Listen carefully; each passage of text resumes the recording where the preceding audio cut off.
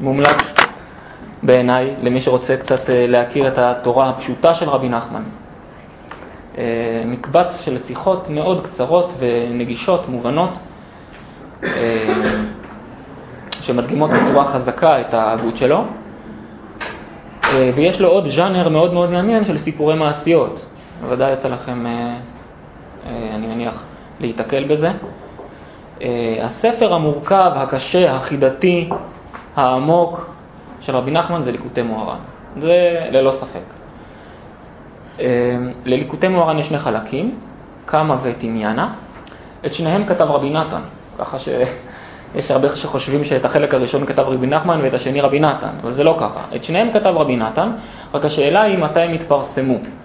אני חושב שהספר היחיד שהתפרסם בחייו של רבי נחמן זה ליקוטי מוהר"ן קמא. החלק הראשון של ליקוטי מוהר"ן התפרסם עוד בחייו של רבי נחמן, והוא ראה בפרסום הזה דבר מאוד משמעותי. הוא ראה בו ממש התחלת דגאולה מבחינתו של רבי נחמן. החלק השני נדפס אחרי מותו.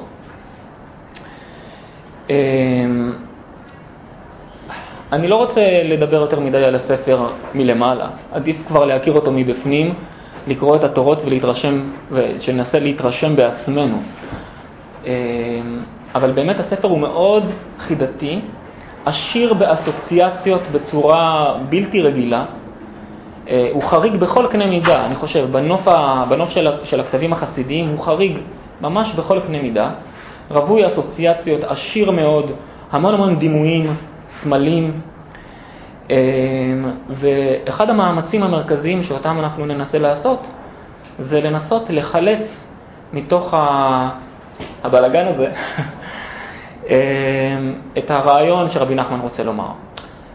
כמובן שאני אומר לחלץ, אני לא מתכוון להתעלם מהדרשנות שלו, כי הדרשנות בעיניי, שאני מצליח להבין, היא דרשנות באמת מופלאה, ממש מופלאה.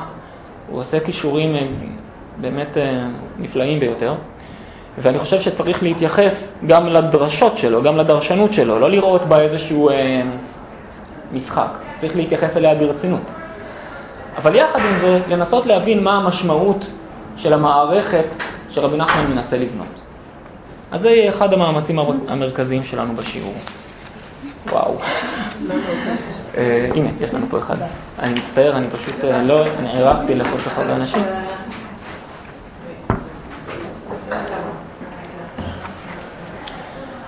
עוד דבר שאני מציב אותו על ההתחלה בבחינת צ'ק שצריך לפרוע אותו, זה שלרבי נחמן יש, יחד עם זה שהספר רווי בדרשנות, יש בו המון, הוא מאוד מאוד יצירתי ועשיר וטעון, לרבי נחמן יש הסתכלות פשוטה על העולם. הוא מסתכל בו כמעט הייתי אומר כמו ילד, בסקרנות. משהו תופס אותו, יש תופעות אנושיות שתופסות אותו, וסביבן הוא מנסה לבנות איזושהי מערכת שלמה שתסביר את התופעה הזאת, תלמד מתוך התופעה הזאת, תקשור לה משמעויות רוחניות. דוגמה כזאת אנחנו אני חושב נראה היום. אבל זה נקודה קצת מבלבלת, כי הספר הזה נראה ספר עמוק שסופו מי ישורנו, אבל יש בו גם צד מאוד פשוט, אינטואיטיבי, סקרני, אפילו, וזה קשור להיבט נוסף, ובזה אני מסיים רק את ההקדמה, לצד הקיומי שיש ברבי נחמן. רבי נחמן חותר לקיומיות, לכך שהדברים יהיו רלוונטיים לחיים, נאמר. ואת זה אני מקווה שאנחנו עוד נספיק לראות. אז הנושא שחשבתי לטוות סביבו את השיעורים זה נושא הדין. היות שאנחנו לומדים כאן בחודש הזה את פרק נגמר הדין, הדין הוא מבחינה קבלית הוא מושג מאוד מאוד טעון. כן, יש חסד, יש דין, כן, זה מתחיל החל מהזוהר ומפותח מאוד בקבלת הארי. אלה מושגים קבליים מובהקים.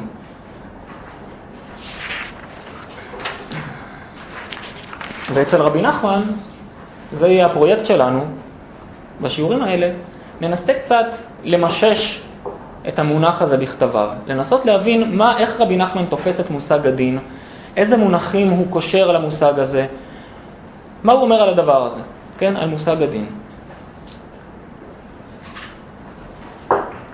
נתחיל בקטע קטן מתוך תורה קס"ט. לתורה הזאת אנחנו עוד נחזור באחד השיעורים הבאים. התורה עוסקת בריקוד. בריקוד. מתי אדם מתחיל לרקד ומה המשמעות של ריקוד? כן, מה המשמעות הרוחנית של ריקוד? שוב, זו דוגמה למה שאמרתי מקודם, שרבי נחמן מסתכל על העולם במין סקרנות ילדותית, רואה כל מיני תופעות ומנסה לתת להן פשר. וזה עוד מגיע. אבל אני חילקתי פה, לקחתי מפה קטע קטן, שהוא יכול להיות פתיחת טובה, אני חושב, לתורה כ"א, שהיא התורה המרכזית שבה נעסוק. אז אני קורא מתוך תורה קס"ט. כי בשעת עיבור הוא בחינת דין. כשאמרו רבותינו זיכרונם לברכה, כפי שאמרו רבותינו זיכרונם לברכה, בשעה שאתה מתמלא עליהם עברה כאישה עוברה. נמצא שהעיבור הוא בחינת דין.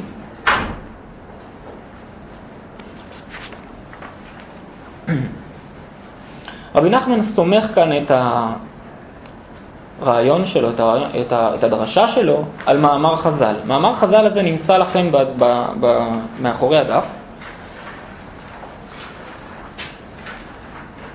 מקורו במשנה, במסכת ברכות. כן, זה למעשה משנה. לקחתי את זה מתוך הגמרא, אבל זה למעשה משנה. רבי יהושע אומר, המהלך במקום סכנה, אתם רואים בתחתית העמוד, מתפלל תפילה קצרה. וכולי. בכל פרשת העיבור יהיו צורכיהם לפניך, כן? זה חלק מהתפילה הקצרה שאותה אומר ההולך במקום סכנה. הייתי צריך באמת לצטט את המשנה, אבל לקחתי את זה מתוך הגמרא. זאת משנה. עכשיו שואלת הגמרא, מהי פרשת העיבור? אני לא אכנס פה לסוגיה המחקרית, יש פה סוגיה מחקרית מסובכת, מה זה בדיוק פרשת העיבור, מי שלמד את זה קצת, פרשת הציבור, יש נוסחאות, יש עדי נוסח, אבל אנחנו נתייחס למה שהגמרא הבינה. מהי פרשת העיבור? אמר רב חיסדא אמר עוקבא, אפילו בשעה שאתה מתמלא עליהם עברה כאישה עוברה, יהיו כל צורכיהם לפניך. כלומר, עיבור, לפי הדרשה של רב חיסדא בשם מר עוקבא, מתקשר למילה עברה, המילה העברית עברה. כן, אישה, פרשת העיבור היא עברה, היא כאישה עוברה. כלומר, יש לנו עיבור שזאת מילה חידתית, לא ברורה, מה זה פרשת העיבור? והדרשן כאן, מר עוקבא, קושר את זה לשתי מילים אחרות, עברה ועוברה. אישה עוברה, זאת אומרת אישה מעוברת, אישה בהיריון, והמילה עברה שהיא משמעותה הוא כעס. כן? מתמלא עליהם עברה כאישה עוברה, יהיו כל צורכיהם לפניך. תכף אנחנו נחזור לעניין הזה, אבל רציתי להרחיב פה בעוד נקודה. תסתכלו רגע בדברים רבה בפרשת ואתחנן. יש לנו מושג נוסף שנקרא עיבור דין. לא יודע אם שמעתם על המושג הזה. עיבור דין פירושו סילוף דין, עיוות הדין. כן? עיבור דין, הכוונה היא לסלף את הדין. אולי במובן של לעקוף, חשבתי, במובן, כן, עיבור, אבל אנחנו תכף נראה את זה בפנים. אל תוסף דבר אליי עוד, אמר לו משה, מה עשיתי? בשביל שאמרתי להם שמעון המורים, בשביל אחרים את הורגני? שהקדוש ברוך הוא אומר, אל תוסף דבר אליי עוד, כשמשה מפציר בפניו, שהוא רוצה להיכנס לארץ ישראל, אז משה בא בתלונה, מה עשיתי? בשביל שאמרתי להם שמעון המורים, בשביל אחרים את הורגני, וכן את מוצא, שאמר לישראל, ויתעבר השם בי למענכם. מהו ויתעבר? רבי יהודה אומר, עיבור הדין עליי הוא בשבילכם. כלומר, הקדוש ברוך הוא סילף את הדין עליי הוא בשבילכם.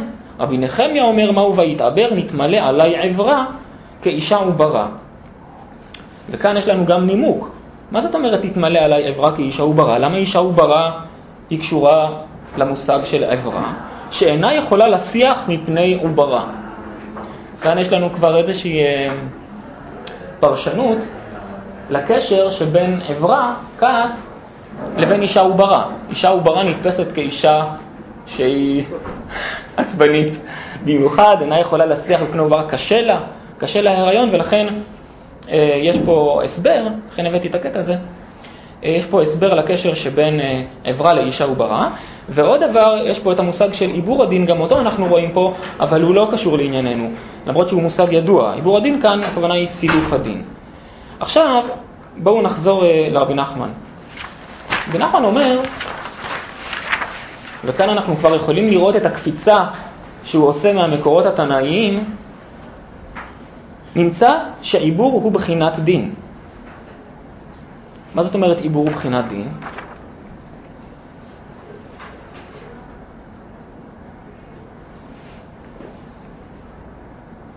נמצא שעיבור הוא בחינת דין. איך הוא הגיע למושג הדין? מהכעס. קודם כל, בשעה שאתה מתמלא עליהם עברה כאישה עוברה, עברה זה הדין. עברה הדין, מה זה דין?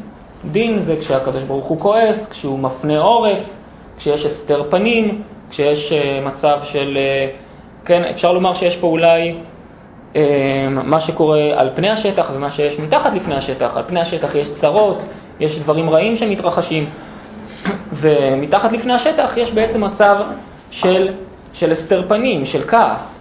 כן? זה בעצם שתי רמות שאנחנו יכולים להתייחס למובן של דין. אבל רבי נחמן אומר, עיבור זה בחינת דין. מצב של עיבור, מצב של הריון, זה בחינת דין.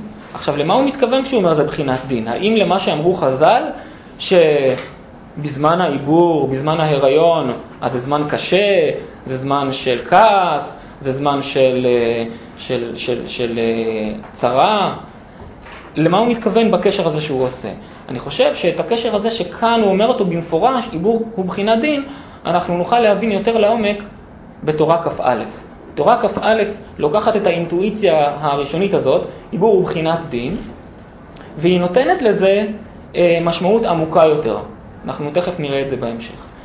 אבל לפני שנגיע לפיתוח הזה של העיבור הוא בחינת דין, כן, של לראות את הדין כעיבור, או לראות את העיבור כדין, ואני חושב שהרעיון העמוק יותר הוא דווקא לראות את הדין כעיבור. אז אנחנו נפתח בתורה כ"א, נתחיל לקרוא מההתחלה. בהעלותך את הנרות. פרש רש"י שתהא שלהבת עולה מאליה. כתיב. רבי נחמן עושה פה מסע, מהלך ארוך. הוא מתחיל באיזושהי נקודה ומסיים בנקודה, הוא עושה איזשהו טיול מעגלי כזה, אבל טיול ארוך מאוד. וכדי להבין את הטיול הזה, אנחנו לא נקרא את כל התורה, אלא רק חלקים מרכזיים ממנה. צריך להתחיל מההתחלה. אני חושב שכאן זה יחדד לנו את מה שרבי נחמן אומר בהמשך התורה. כתיב, אחור וקדם צרתני. כי יש שכל שאדם משיג אותו על ידי הקדמות רבות, והשכל הזה מכונה בשם אחור. ויש שכל שבא לאדם בלא שום הקדמה, אלא על ידי שפע אלוקי, וזה מכונה בשם קדם, בשם פנים. והתלהבות הלב נולד מחמת תנועת השכל, כי טבע התנועות שמוליד חום, ולפי מהירות תנועות השכל, כן מוליד חום בלב. נמצא על ידי שפע אלוקי שהשכל נשפע לאדם במהירות, שאין צריך להשתמש בשום הקדמה, על ידי זה המהירות שלהבת הלב עולה תמיד מאליה.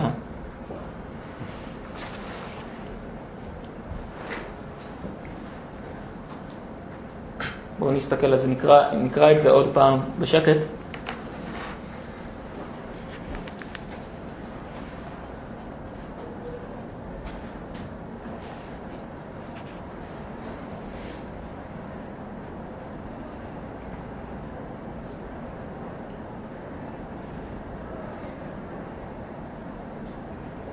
רבי נחמן מבחין כאן בין שני סוגים של שכל.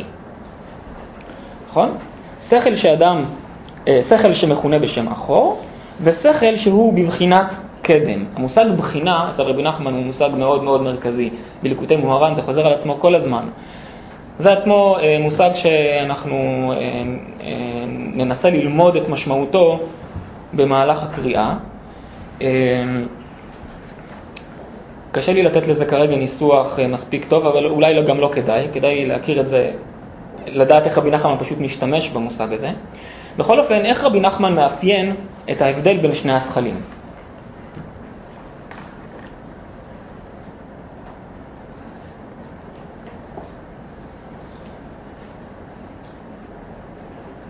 מה ההבדל בין שני השכלים?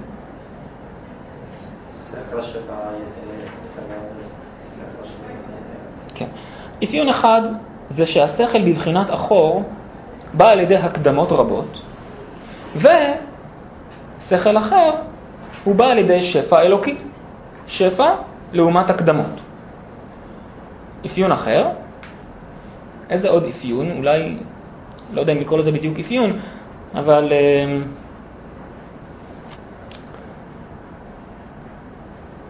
בוא נאמר שיש כאן התנהגות אחרת של אותו שכל. מה הדבר הנוסף?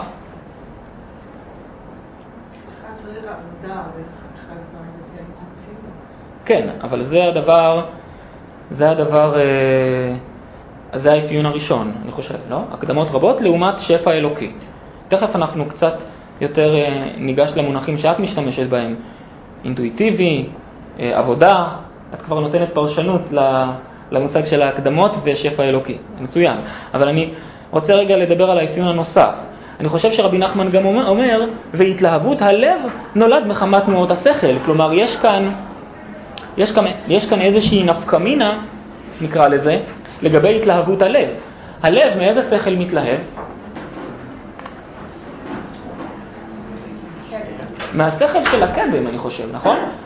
השכל שהוא בבחינת קדם, שהוא בבחינת שפע אלוקי, הוא זה שמלהיב את הלב, הוא זה שמבעיר את הלב. נכון?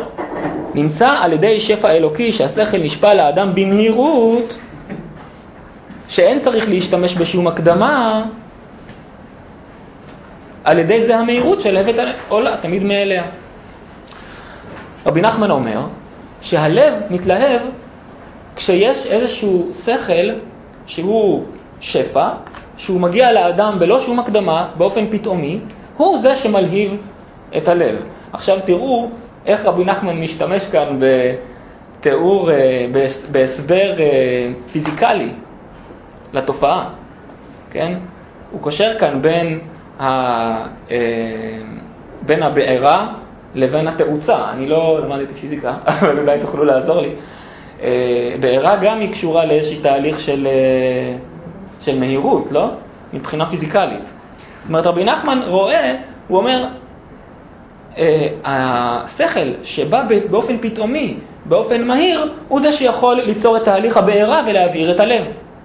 זאת אומרת, יש לנו פה בעצם שני דברים שרבי נחמן אומר. הוא מבחין בין שני שכלים, והוא אומר, שכל אחד מבעיר את הלב, והוא השכל על ידי שמובער על ידי שפע אלוקי.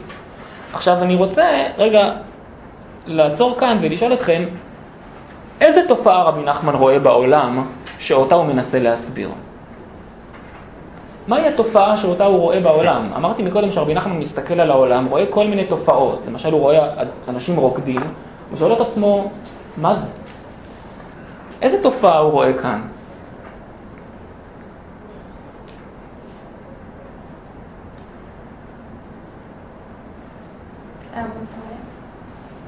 התלהבות הלב. התפרצויות של שמחה. באיזה הקשר השמחה מתפרצת? אולי בהקשר של החוג שלו, של חסידה. אני חושב שרבי נחמן, אני מסכים, זאת אומרת, רבי נחמן מסתכל על העולם, והוא רואה שהוא מנסה להסביר את זה שאנשים מתלהבים מאיזשהו רעיון שמסעיר אותם. פתאום הם הבינו משהו, הם קלטו משהו, וזה משמח אותם. זה גורם להם לשמחה, זה גורם להם להתלהבות. זאת התופעה שהוא רואה. והוא מנסה להגיד, מה זה הדבר הזה? מה קורה פה? הוא אומר, האנשים האלה, יש להם איזשהו שפע אלוקי שנכנס אליהם, הוא נכנס אליהם במהירות, והדבר הזה מבעיר אותם, הדבר הזה גורם להם להתלהבות גדולה.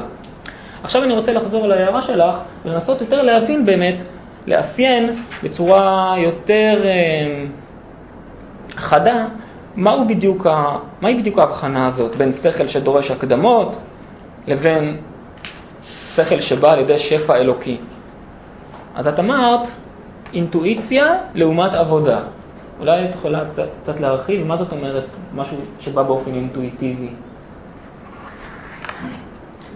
יכולה להרחיב, לפני הרבה ממה שאמרנו. אחד דורש צעד אחרי צעד, ואחד לא צריך צעדים, זה בא מעצמו. אחד דורש צעד אחרי צעד, ואחד בא מעצמו. אז בואו אולי נפתח את זה קצת. מה אתם אומרים? מה זה הדבר הזה? מה זה שכל שבא צעד אחרי צעד, או בא באופן הדרגתי, או דורש הקדמות? איפה אנחנו יכולים למצוא דברים כאלה בעולם?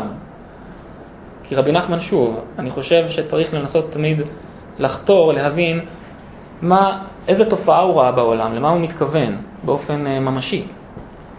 אז זו התחלה טובה. השאלה האם הכל פה מדובר בהקשר של למידה, כמובן שמדבר על שכל, צריך לחשוב על איזה הקשר של בית מדרש, שכאילו לומדים ויש דרכים שונות ללמוד, או משהו יותר כללי, פשוט בחיים, אתה יכול לבחור, מבחינתי. אני חושב שרבי נחמן כשהוא מתכוון לדברים האלה, הוא מתכוון בעיקר לתורה, ואני לא סתם אומר את זה, בהמשך הוא אומר את זה במפורש. אז ההקשר נגיד הכי פשוט, זה הקשר של בית מדרש, הקשר של תורה, הקשר של חידושי תורה. הוא היה בעצמו איש תורה, זה הדבר שהעסיק אותו במיוחד, אבל אתה יכול להתייחס לאיזה הקשר שאתה רוצה מבחינתי. אני רק מנסה יותר להבין מה הכוונה השכל שבא באופן הדרגתי, ושכל שבא פתאום. אולי זה האמונה יותר מהתורה. שכמה שאתה יותר לומד עליה, אז אתה מקבל את השכל, ויש כאלה שזה בא להם באופן טבעי. אז את מדברת על אמונה, אבל אני לא בטוח שרבי נחמן אומר פה אמונה בתורה. הוא מדבר פה על שפע אלוקי. אוקיי, אז זה האמונה בהשם, אני מקבלת. כמה שיותר לומדים תורה, יותר מאמינים, נכון? סיבכת אותי.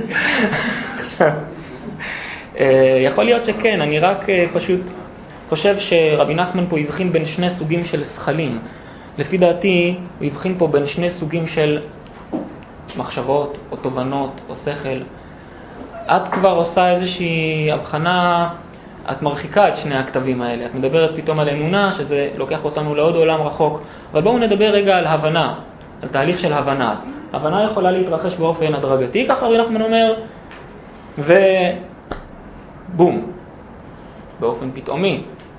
קצת כמו שבבית ספר, עוברים כיתה וכל, לא יודע, בכיתה א' למדנו ממש בראשית, ואחר כך למדנו שוב בכיתה יותר מאוחרת, אז כבר לומדים בצורה יותר עמוקה,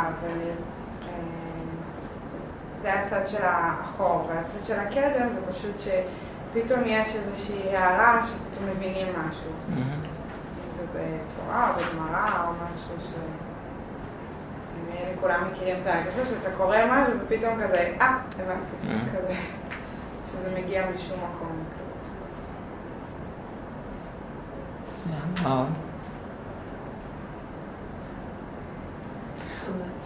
מה היה ברגשה? בשמחה. שמחתי בחגיך, לא צריכים לבוא דרך לשמוח. אז השמחה זה הקדם? זה השפע האלוקי. אז את קצת מקשרת אותנו למה תזכיר את השם? ששרה אמרה, שהיא גם כי לקחה אותנו לעולם, זאת אומרת שאת מדברת על העולם הרגשי, ואת מדברת על העולם של האמונה, שהם הדברים שהם... עדי דיברה על הבנה.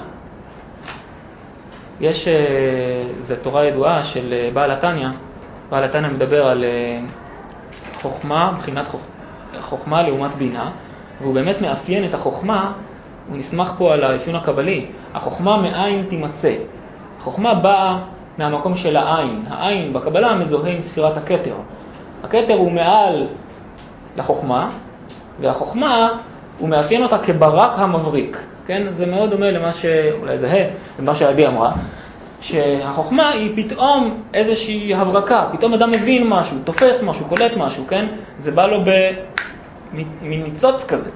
לעומת הבינה שהיא משהו הדרגתי, יש מיש. נגיד אם אנחנו מאפיינים את החוכמה כיש מאין, כדבר שבא פתאום ואנחנו לא בדיוק יודעים איך זה קורה, כן? הבינה היא משהו הדרגתי. האמת היא שכשקראתי את הקטע הזה, המילה הקדמות הזכירה לי את המונח אתם מכירים, מי שקצת למד, לא יודע אם יצא לכם ללמוד לוגיקה, אז בלוגיקה יש מושג של הנחות ומסקנות. זה המושג המרכזי בלוגיקה, וכל המאמץ של הלוגיקנים החל מאריסטו היא לנסות לוודא שהמסקנה אכן נובעת מההנחות. שכשיש לנו שתי הנחות, כן, אז המסקנה היא נובעת באופן הכרחי מההנחות. ובשביל זה הם יצרו מערכות שלמות פורמליות כדי לבדוק את זה, כדי לבדוק שאכן המסקנה נובעת מתוך ההנחות. עכשיו למה אני אומר את זה? כי באמת הלוגיקה הוא מדע שהוא נסמך על הקדמות. הקדמות זה באמת המילה האריסטוטלית להנחות. לפי אריסטו יש הקדמות ויש תוצאות, כן? או הנחות ומסקנות, זה אותו דבר. אבל אופן ההתקדמות הלוגי הוא מאוד הדרגתי. יש לנו הנחות ואנחנו לא יוצאים מעצמנו, הכל נמצא כבר כלול בהנחות. אנחנו רק צריכים לפרק את ההנחות וכך נגיע למסקנות. אופן ההתקדמות הלוגי הוא באמת שלב אחרי שלב, שלב אחרי שלב, שלב אחרי שלב. הוא אופן התקדמות מתון, סדור, לעומת ההשראה, וזאת המילה שאני רציתי להכניס פה לשיעור. יש פתאום השראה למישהו, מישהו מקבל איזושהי השראה, פתאום הוא מבין משהו. מישהו שיצא לו ללמוד סוגיה יכול לחוות את זה, אני חושב חזק. אתה יכול ללמוד סוגיה, שלב אחרי שלב, לעבוד קשה על הקשר שבין התירוץ לקושייה, התירוץ לקושייה, לנסות להבין, אבל פתאום, לפעמים יש לך איזושהי תובנה, שהיא תובנה מקיפה יותר, תובנה, פתאום אתה אומר, וואו, כן, זה הרעיון, אתה קולט משהו שהוא גדול יותר כאילו מהתירוץ קושייה, תירוץ קושייה, תירוץ קושייה, כן? זה משהו שנקרא לו חידוש. אפשר לקרוא לו חידוש. צריך להיות קשר בין שניהם תמיד. נכון. יש קשר. אבל עדיין רבי נחמן מנסה, והוא אומר שמה שבאמת מסעיר את האדם, מה שבאמת גורם לו להתלהבות, זה בדיוק התחושה הזאת של החידוש. התחושה של ההערה הפתאומית הזאת שמתרחשת, זה הדבר. טוב.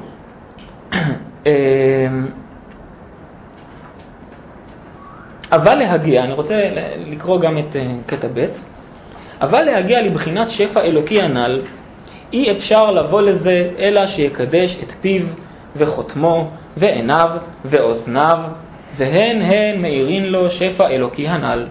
היינו, שישמור את עצמו מלהוציא שקר מפיו, ויהיה לו יראת שמיים, שהוא בחינת חותם, בבחינת והריחו ביראת השם, ויהיה לו אמונת חכמים, התלוי בעודנים, בבחינת שמע דברי חכמים, ויעצים עיניו מראות ברע, כי הן המעוררין את שפע אלוקי הנ"ל לבוא. אני רוצה רגע לעצור כאן. הנה קטע קצת חידתי. הבטחתי קטעים חידתיים. אז אולי ננסה ביחד להבין. למה לפי רבי נחמן דווקא שמירת החושים, אלה פיו, חותמו, עיניו, אוזניו, אלה החושים שלנו, אלה החלונות שלנו לעולם, נגיד, כן? למה דווקא השמירה שלהם היא זאת שיכולה לעורר את השפע? האם יש פה איזה משהו כזה, נגיד, אני לא אוהב את המילה מיסטי, אבל אולי אני אשתמש בה בכל זאת. משהו מיסטי, אם אדם שומר את פיו ושומר את העיניים, פתאום השפע נוחת עליו. איך אפשר להבין את זה באופן אולי יותר ממשי? זה רק פה משהו מילולי, כאילו, לפני נגיד, בני ישראל קיבלו את התורה, נשמע היה בשלושה ימים, זה ממש היה נפלא. משהו, את השבע אלוהי פה, זה ממש נשמע לי כמו קוראים להקרבה? כן, את מקשרת אותנו, מעניין, למושג הנביא. את אומרת, כמו שעם ישראל לפני קבלת התורה היו צריכים לעשות כך וכך, אז, וכדי לקבל תורה, אז גם הוא. ואולי מושג נוסף שהשתמש בו זה קדושה, כן? כן, אדם קדוש, אז הוא זה ששומר את עצמו, אבל אולי ננסה בכל זאת להבין למה זה קשור אחד לשני. למה האדם הקדוש, האדם השמור, האדם שנזהר מלראות ברע, שנזהר שיש לו איזושהי נגיד שליטה על החושים שלו, הוא זה שהשפע יכול לשרות עליו.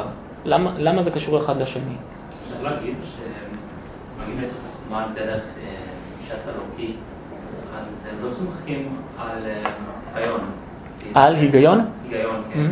כי זה משהו שמעל זה איזשהו סומכים על, זה לא דבר לומר נבואה, אבל זה משהו אינטואיטיבי, אז הם חייבים כזה לסמוך על עצמנו, שזה לא יכולים לסמוך על הנחות ותוצאות וכל זה, לא יכולים להגיד שזה מתמטיקה, שזה מעל זה, זה לא לבנה זה, זה לבנה שכל כזה, אז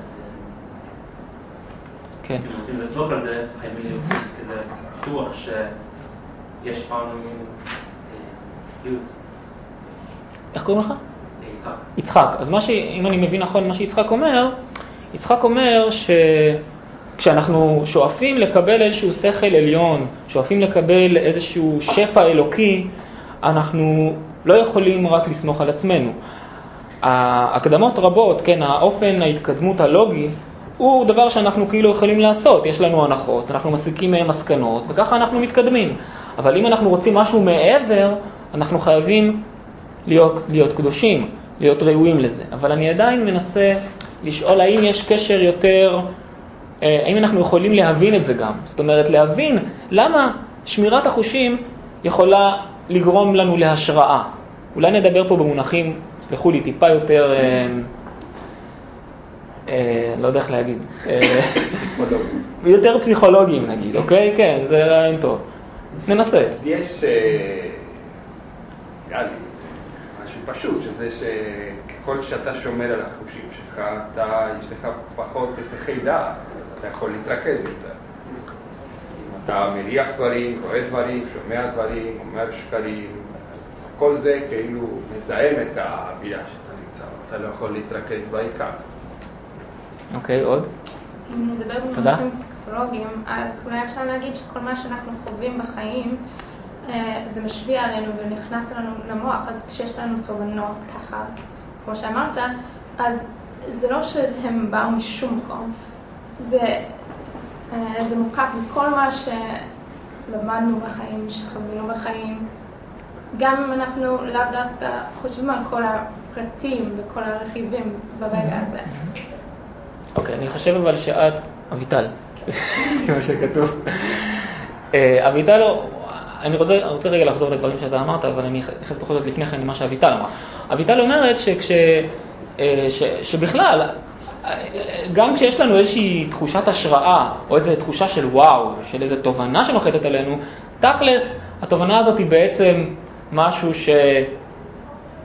כן, שאנחנו יכולים לעמוד על מקורותיו אצלנו. יש לו מקורות אצלנו, בדברים שלמדנו, שהפנמנו במשך הזמן, והדברים האלה התגבשו פתאום, אבל אני חושב שכאן את קצת סוטה מהאופן שבו רבי נחמן הבין את זה.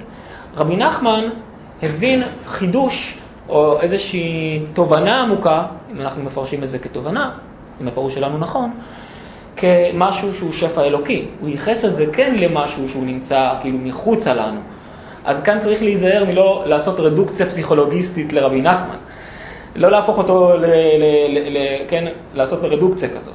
הוא משתמש במונחים דתיים, צריך לשמור על המונחים, לתת להם כבוד.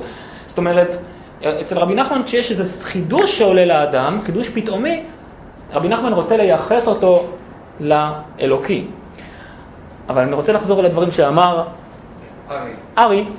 אני חושב, אני גם רציתי לפרש את זה בכיוון הזה.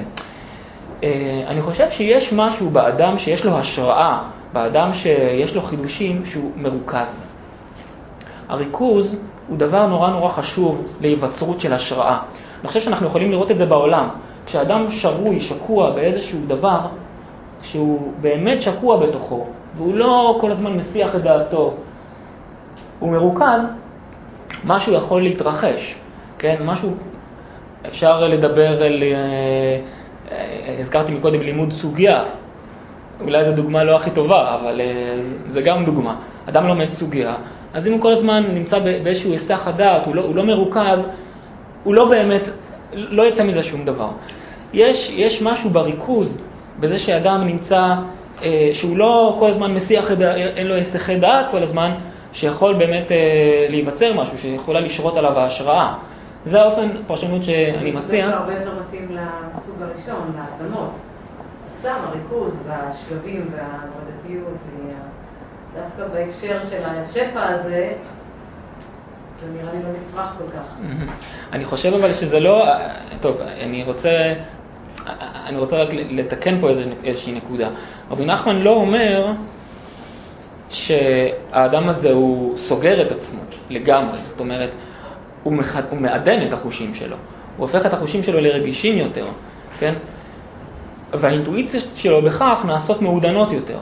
כלומר, אולי זה קצת עונה לשאלה שלך, זאת אומרת, אין פה איזה מצב סולפסיסטי כזה, כאילו האדם סוגר את עצמו והוא לא מתקשר עם העולם, משהו, אני יודע, קרטזיאני, כאילו הוא יושב מתבונן בנהר.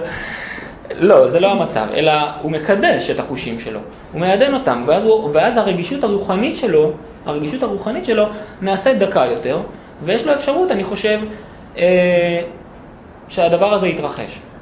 אני רוצה, אבל בכל זאת, היות שהזמן שלנו כבר מתקדם, בואו נתקדם עוד טיפה, בסדר?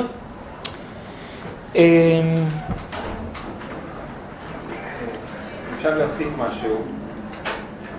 המהלך הלוגי, המתמטי, במידה מסוימת דורש פחות מאמץ, כי הוא מקיים את עצמו, הוא נמצא שם, אפשר להיכנס, לצאת, איפה השארנו את הסוגיה פה, אוקיי, נחזור ונמשיך, וכאילו זה סולם שעומד.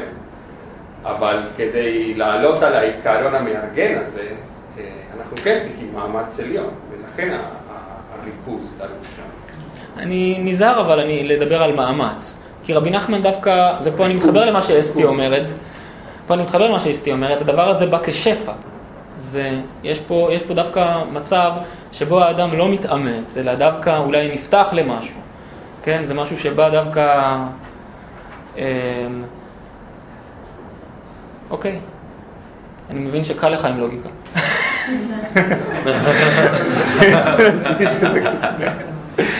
לא, אני מבין מה... כן, אני מבין מה אתה אומר. אוקיי, תודה. אז בואו אנחנו עכשיו נקרא את קטע ג'. ושפע אלוקי הזאת הוא בחינת סוכה. כי סוכה הוא בחינת ששוחה ברוח הקודש. כן, שוחה ברוח הקודש, שרויה כמו שיחה, כן, ברוח הקודש. כי רוח הקודש הוא שפע אלוקי. והסוכה הזאת היא באה על ידי 7 עננים, היינו בחינת 7 הנרות, כנ"ל, שעל ידם האדם משיג פני המנורה, היינו סוכה, היינו שפע אלוקי. אני מדלג לקטע ד' כי רציתי רק את המונח הזה של הסוכה. כן? אצל רבי נחמן אתם יכולים לראות את הדמיון שלו. עד כמה הדמיון שלו באמת זה כל כך פורה.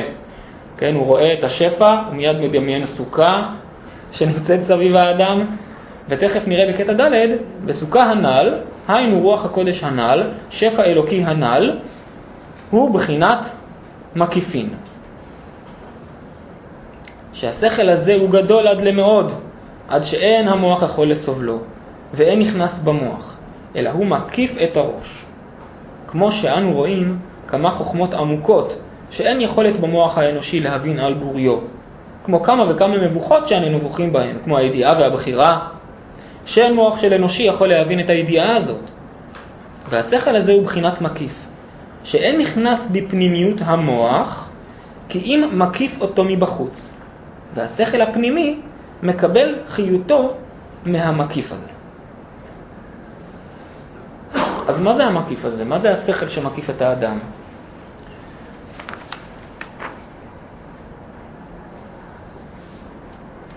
השפע האלוקי. השפע האלוקי, כן. אבל הוא אומר פה עוד משהו על המקיף הזה. אם המקיף הזה היה נכנס, מה היה קורה? אם כולו היה נכנס לתוך האדם, מה זה בעצם אומר על המוח או מה זה אומר על השכל של האדם, השכל של האדם הרגיל? השכל של האדם הרגיל הוא מוגבל. יש לנו תמיד את הפרספקטיבה שלנו. נכון? תמיד בתור אנשים יש לנו פרספקטיבה מסוימת, דרכה אנחנו רואים את העולם. יש לנו את הפריזמה מסוימת.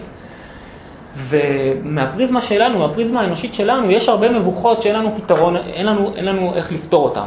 אנחנו לא יודעים איך לגשת אליהם. אומר רבי נחמן, יש איזשהו שכל, יש איזשהו אופן שבו הדברים הם מתיישבים, רק אנחנו לא יכולים להשיג את השכל הזה. אני לא חושב שרבי נחמן אומר, כן, יש כנראה דרגות למקיף הזה. יש מקיף שהוא מקיף על גבי מקיף על גבי מקיף. רבי נחמן מדבר על תופעה שבה המקיף נכנס לשכל של האדם. לזה הוא חותר, לזה הוא מתייחס. כן? ובכל זאת, למרות שהמקיף הזה, אנחנו לא פותרים את שאלת הידיעה והבחירה. מה שאני מתכוון לומר, שרבי נחמן פה הולך באופן קיצוני. הוא מדבר על זה שיש איזשהו שכל גבוה מאוד, שאם הוא ייכנס לתוכנו, אנחנו נצליח להבין מבוכות וקושיות, שבשכלנו האנושי המוגבל, אנחנו לא יכולים לתפוס אותם. אבל מה שרציתי לחדד כאן זה שבאמת, אם נרד משאלת הידיעה והבחירה, איך אנחנו יכולים להבין את המקיף הזה? המקיף זה כאילו סוג של משהו שאנחנו לא משיגים אותו כעת, הוא איזשהו שכל שאנחנו לא משיגים אותו כעת, אבל הוא נמצא אי שם, מעלינו, ואנחנו מדי פעם יכולים לקלוט משהו מהמקיף הזה. אבל אנחנו יודעים על מציאותו של המקיף הזה. אנחנו יודעים שהוא קיים. אולי אנחנו יכולים גם לחוש בו באיזשהו אופן. אבל הוא לא תמיד מופנם אצלנו. הוא צריך להיות מופנם. אני אתן דוגמה, אני, כמו שאתם מבינים, ישראלי. זאת הפעם הראשונה שאני נמצא באמריקה. כשאני מסתובב פה, נחתתי לפני שבוע, אז יש לי, אני עדיין קצת בשוק מכל וכשאני נמצא פה ומסתובב, יש לי כל מיני תחושות, אולי יצא לכם להגיע לארץ אחרת, לארץ זרה, אולי, אני מניח שהחוויה הזאת אולי מוכרת לכם. חוויות ייחודיות לניו יורק. אוקיי, אבל זה יכול להיות גם לא ארץ אחרת, יכול להיות אוניברסיטה, יכול להיות כל מקום חדש שאדם נמצא בו. זה פשוט דוגמה שאפשר להתחבר אליה די בקלות. אנשים מגיעים להקשרים חדשים, והם יכולים לחוש משהו, כן, שזה שונה, כן, שיש להם אינטואיציה, אבל האינטואיציה הזאת היא עדיין לא הופנמה אצלם. אפשר לומר שזו דוגמה אולי טובה, אולי טיפה, אני מנמיך קצת את רבי נחמן, כי רבי נחמן דיבר על פתרון שאלת הידיעה והבחירה, אבל אני חושב שאפשר גם לקחת את זה לרמה הזאת. כלומר, אנחנו לפעמים, יש איזה, אפשר לקרוא לזה מקיף, איזשהו שכל, איזושהי תובנה, רגישויות, כן? שאנחנו מרגישים בהם באופן מאוד גולמי, ולאט לאט הם הולכים ומופנמים. לאט לאט אנחנו פתאום קולטים. אנחנו יוצרים הבחנות, אנחנו מפתחים רגישויות, כן? והדבר הזה, זאת אומרת, אפשר לומר במונחים של רבי נחמן, המקיף הזה, אותו דבר שאנחנו רק חשים במציאותו, ואולי לפעמים אפילו לא חשים במציאותו, הוא לאט לאט הולך ומחלחל באדם. כן? בהתחלה זה דבר, כדי להשיג משהו, זה באמת דבר כן, זה השגה. פתאום אדם קולט משהו, תופס משהו. כן? זה הפרשנות שאני מציע לקטע הזה, אבל אפשר אולי לפרש אחרת, מי שרוצה. ועכשיו אני רוצה לעבור לקטע זין, שהוא באמת מקשר אותנו לנושא שלנו, מחזיר אותנו לעניין של העיבור. ולפעמים יש. של העיבור. ולפעמים יש שהמוחין והשפע האלוקי הוא בהיעלם, בבחינת עיבור. ואז יפה צעקה לאדם, בין בתפילה, בין בתורה, כשנתעלם המוחין. כי העלם היינו עיבור. זה בבחינת צור ילדך תשי. כמו וכוח עין ללידה, כמו אישה שתשה כוחה מלילד, ובשעה שהיא קורעת לילד, רמת עין קלין, כמניין תיבות שבמזמור יענך, ואז מולדת.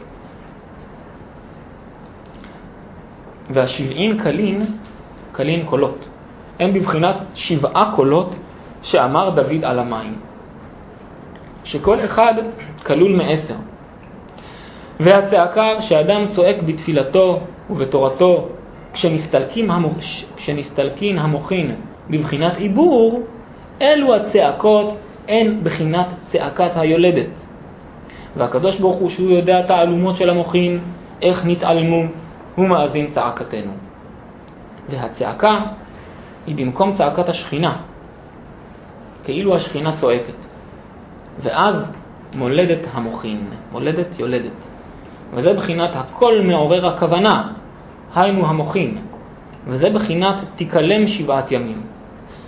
7 ימים זה בחינת 7 קולות של דוד כנל, שהם 70 קלין הנל, שצריך לצעוק כדי להוציא אור הפנים הנל מהאלם אל הגילוי. והגילוי זה בחינת לידה. ואז אחר הלידה דם נעקר ונעשה חלב. וזה בחינת תיקלם. כי הכלימה אזל סומקה, סומקה ואת חיוורה. היינו דם נעשה חלב, וזה צור ילדך תשי, ראשי תיבות של צעקתנו יודע תעלומות. כנל. איך הוא הגיע לצעקתנו יודע תעלומות תשי? צור ילדך תשי, צדיק י' צף. וזה תשי, ראשי תיבות של תיקלם 7 ימים. הקטע של תיקלם 7 ימים זה קטע שדילגנו עליו, אז לכן נשים אותו בצד. אולי נחזור לתחילת הקטע. פתאום רבי נחמן מתחיל לדבר על עיבור. עד עכשיו הוא דיבר על מקיפין, על שפע אלוקי, ופתאום הוא מדבר על עיבור. מה זה העיבור הזה?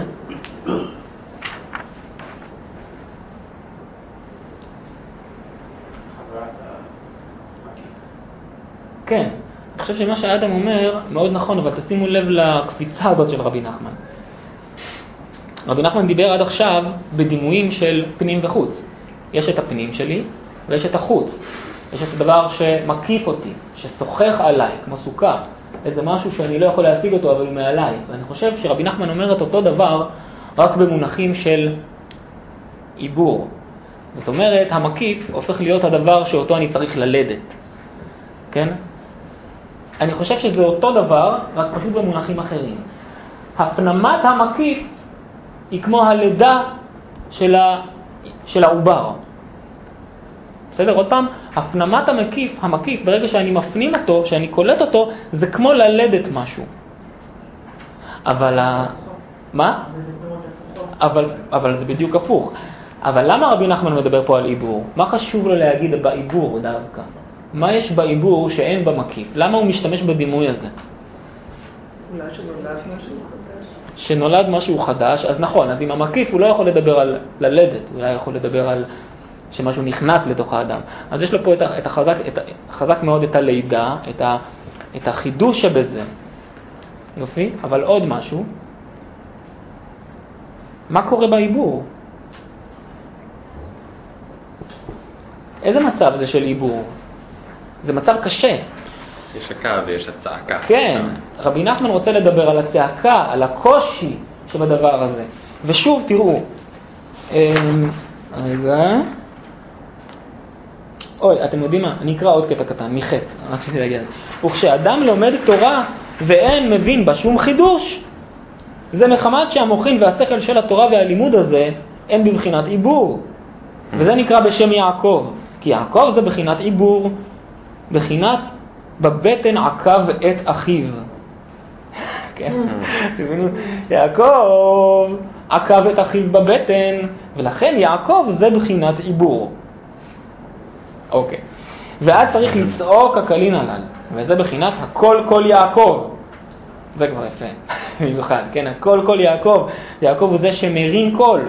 שהוא בבחינת יעקב צריך לו הקלים כדי להוציא המוחין בבחינת לידה. שוב, אנחנו שואלים, כנגד איזה תופעה בעולם רבי נחמן מדבר? מהי התופעה שהוא שם לב אליה? אם דיברנו מקודם על התופעה של יש לי חידוש, משהו מנצנץ, מהי התופעה שעכשיו רבי נחמן מתייחס אליה? שאין חידוש. מה קורה כשאדם יושב על הסוגיה, או לא יודע, לא משנה, יש לו, או נמצא באוניברסיטה, או לומד משהו, אבל הוא לא מרגיש שום דבר. הוא יושב שנים על גבי שנים, אולי, שנים זה פסימי, יושב זמן רב ושום דבר לא זז. הוא לא מרגיש שיש לזה טעם. זו תחושה מאוד מאוד מתסכלת, כן? את המצב הזה רבי נחמן מאפיין כמצב של עיבור. עכשיו תראו כמה זה יפה, כי הוא היה יכול גם להגיד, מה מיוחד במצב של עיבור? יש פה קושי, אבל מה? אבל זה נמצא. יש קושי, אבל זה בסוף יצא, כן? בעזרת השם. כן? אבל הרעיון הוא לבוא ולהגיד, אם יש לך משהו שקשה לך, ואולי דווקא בזמן שהכי קשה לך, כי מתי היולדת צועקת? בשלב האחרון של העיבור, כשזה ממש עומד לצאת, אז יוצאת הצעקה. דווקא בשלב שהכי קשה והכי מתסכל והכי זה, סימן שאתה קרוב לסוף. סימן שהתובנה הזאת עומדת להתגלות. כן? זאת אומרת, נחזור לתחילת הקטע, יש לנו פה את המקיף, שכאן הוא בעצם העובר שנמצא בפנים, העובר שמתרקם, שלאט לאט לאט לאט הולך וצובר ותופס איזושהי צורה, ובאיזשהו שלב שהוא מוכשר, שהוא בשל, פתאום זה יוצא. ויש פה פתאומיות. מבינים, זה הפתאומיות הזאת של הלידה. שהכל היה מכוסה, ופתאום, למרות שאתה תגיד לעצמך, אני חוזר קצת לדברים שאת אומרת, נו, הוא היה 9 חודשים, והוא פשוט יצא. זאת אומרת, אבל לא, יש פה חידוש, יש פה דבר חדש. יש פה השראה, יש פה, אוקיי, אז אולי מנקודת מבט ביולוגית או פסיכולוגית, אבל אצל רבי נחמן זה לא ככה. יש פה את הדבר הזה. ועכשיו רציתי להגיד עוד דבר קצר על הצעקה. הצעקה היא צעקה, מה זה צעקת היולדת? צעקת היולדת היא צעקה רפלקסיבית, אולי לא רפלקסיבית, אבל מאוד, זה פשוט קורה, כן? כואב לה, אז היא צועקת, כן?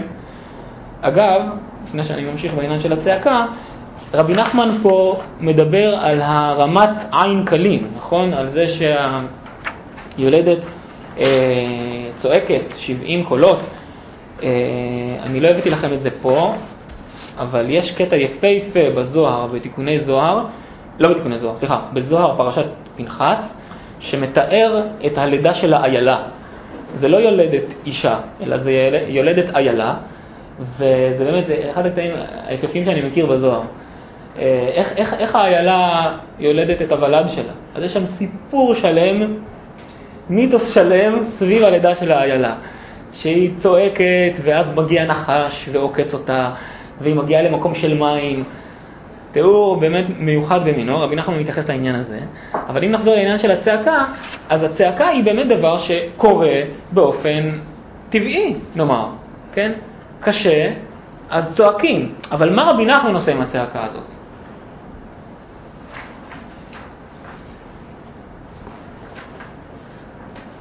אפשר לראות את זה כבר בתחילת קטע ז', אבל במיוחד בקטע ח'. איזה טוויסט הוא עושה לצעקה? כי כן, הצעקה יכולה להיות משהו שקורה פשוט, מה... על ידי הצעקה מוצאים את כן, יפה. חייבים. לא יודע אם חייבים. מומלץ. רבי נחמן הוא, ופה יש עוד ספר של רבי נחמן, ליקוטי עצות. רבי נחמן הוא יועץ, הוא ראה את עצמו כמישהו שגם נותן עצות לחיים. כן, הוא מדבר גם על העצות ומה זה עצות, בליקוטי מוהר"ן בכל מיני הקשרים. לא נתייחס לזה כרגע, אבל רבי נחמן רואה את עצמו גם כאדם שיועץ, הוא אומר לך איך להתנהג. והוא אומר, צעקה אתה יכול לתפוס אותה באופן שקורה באופן טבעי, אבל לא. ונחמן אומר לא, הצעקה היא גם זאת שיכולה לחולל את השינוי. אם אתה תצעק, הדבר הזה גם יכול להביא ללידה. זה לא איזשהו אפקט נלווה, טבעי, אוטומטי של הלידה, אלא זה דבר יזום. אתה יכול לעשות בעצמך כדי לחולל את הלידה. למה? זאת אומרת, למה זו שאלה קצת מוזרה.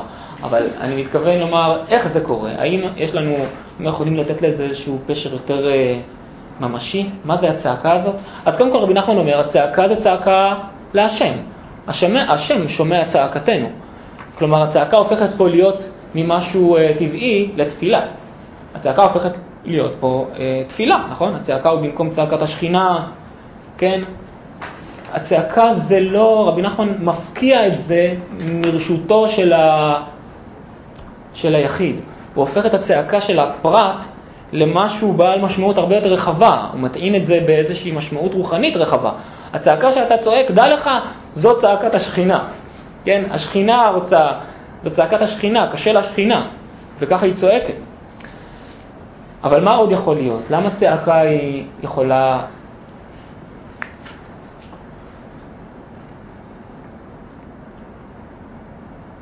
אולי זה חוזר לפיזיקה של ההתחלה? עם התנועות של מולידות תוכו? יכול להיות. אני לא מבינה לא את הפיזיקה ולא את המשמעות, זה נשמע דומה.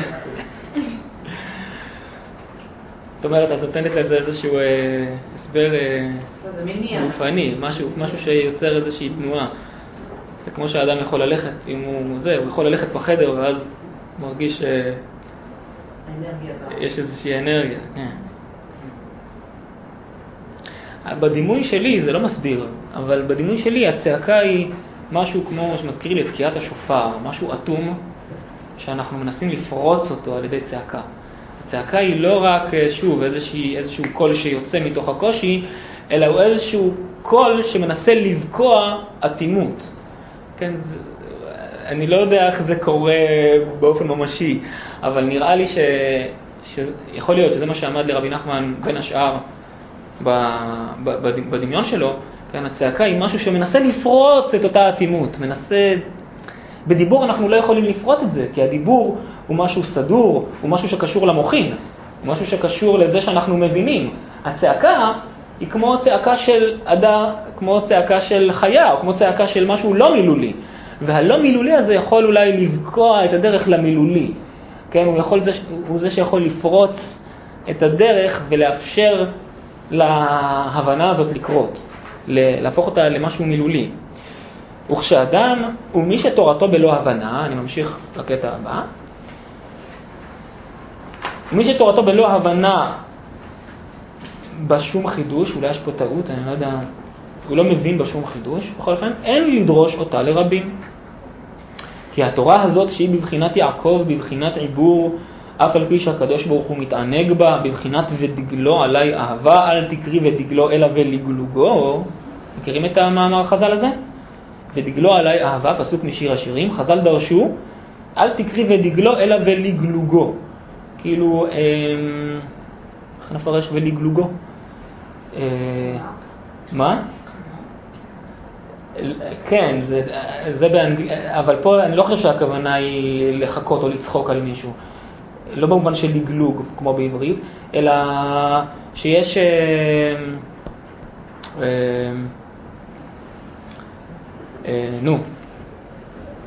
כמו ילד, כמו תינוק שמדבר, הוא מלמולו כאילו, כמו מלמול כזה, כן? כמו ג'יבריש, בדיוק. אבל אין לדרוש אותה כמו שהיא לרבים, כי אין לדרוש אלא דברים המבוררים. כמאמר, אמור לחוכמה אחותי את. אם ברור לך הדבר כאחותך שהיא אסורה לך, אמור. ואם לאו, אל תאמרו. כלומר, כדי לדרוש משהו לרבים, צריכה להיות לך משנה סדורה, הדברים צריכים להיות מבוררים אצלך. אתה לא יכול לצעוק בציבור, לעשות שיעור ולצעוק, כן? זה לא... לדרוש אותה לרבים, אתה צריך שכבר, אחרי שילדת משהו, אז אתה יכול לדרוש לרבים. אבל כשאתה מבחינת עיבור, כשהדברים עדיין בשלים, אל תאמר. וזהו, כי יעקב בחר לו יה, כשהיא בבחינת יעקב, בבחינת עיבור בלא מוחין. זאת הלימוד, בחר לו הקדוש ברוך הוא, בבחינת ודגלו עלי אהבה, ואין לדרוש אותה לרבים וכו'.